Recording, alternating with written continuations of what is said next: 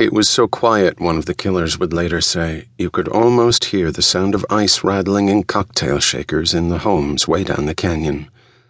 The canyons above Hollywood and Beverly Hills play tricks with sounds. A noise clearly audible a mile away may be indistinguishable at a few hundred feet. It was hot that night, but not as hot as the night before when the temperature hadn't dropped below 92 degrees.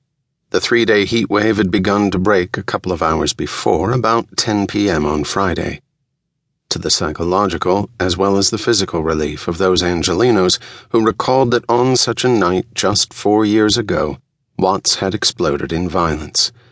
Though the coastal fog was now rolling in from the Pacific Ocean, Los Angeles itself remained hot and muggy, sweltering in its own emissions.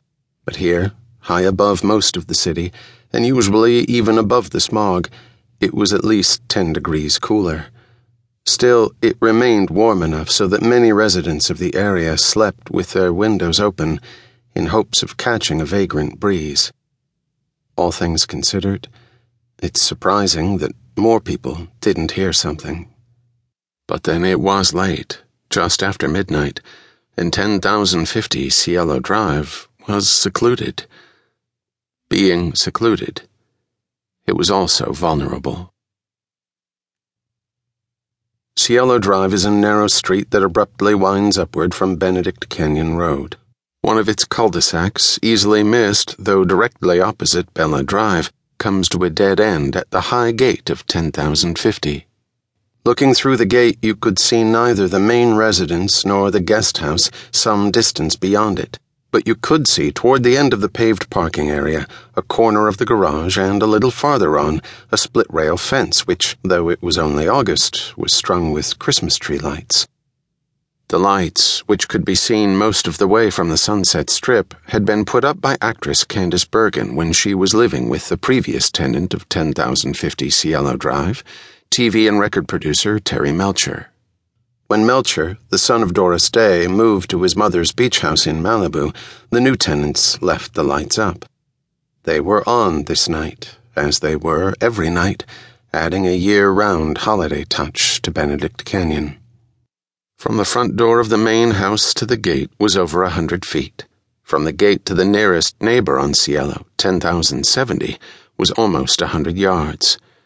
At 10,070 Cielo, Mr. and Mrs. Seymour Cott had already gone to bed, their dinner guests having left about midnight, when Mrs. Cott heard, in close sequence, what sounded like 3 or 4 gunshots.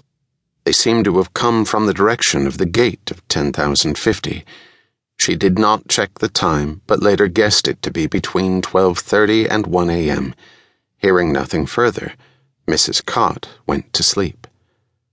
About 3/4 of a mile directly south and downhill from 10,050 Cielo Drive, Tim Ireland was one of 5 counselors supervising an overnight campout for some 35 children at the Westlake School for Girls.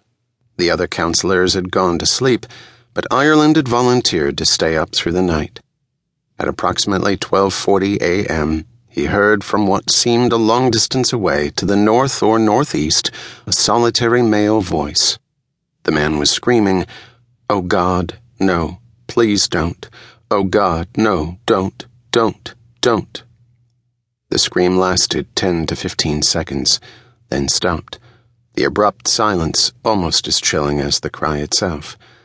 Ireland quickly checked the camp, but all the children were asleep.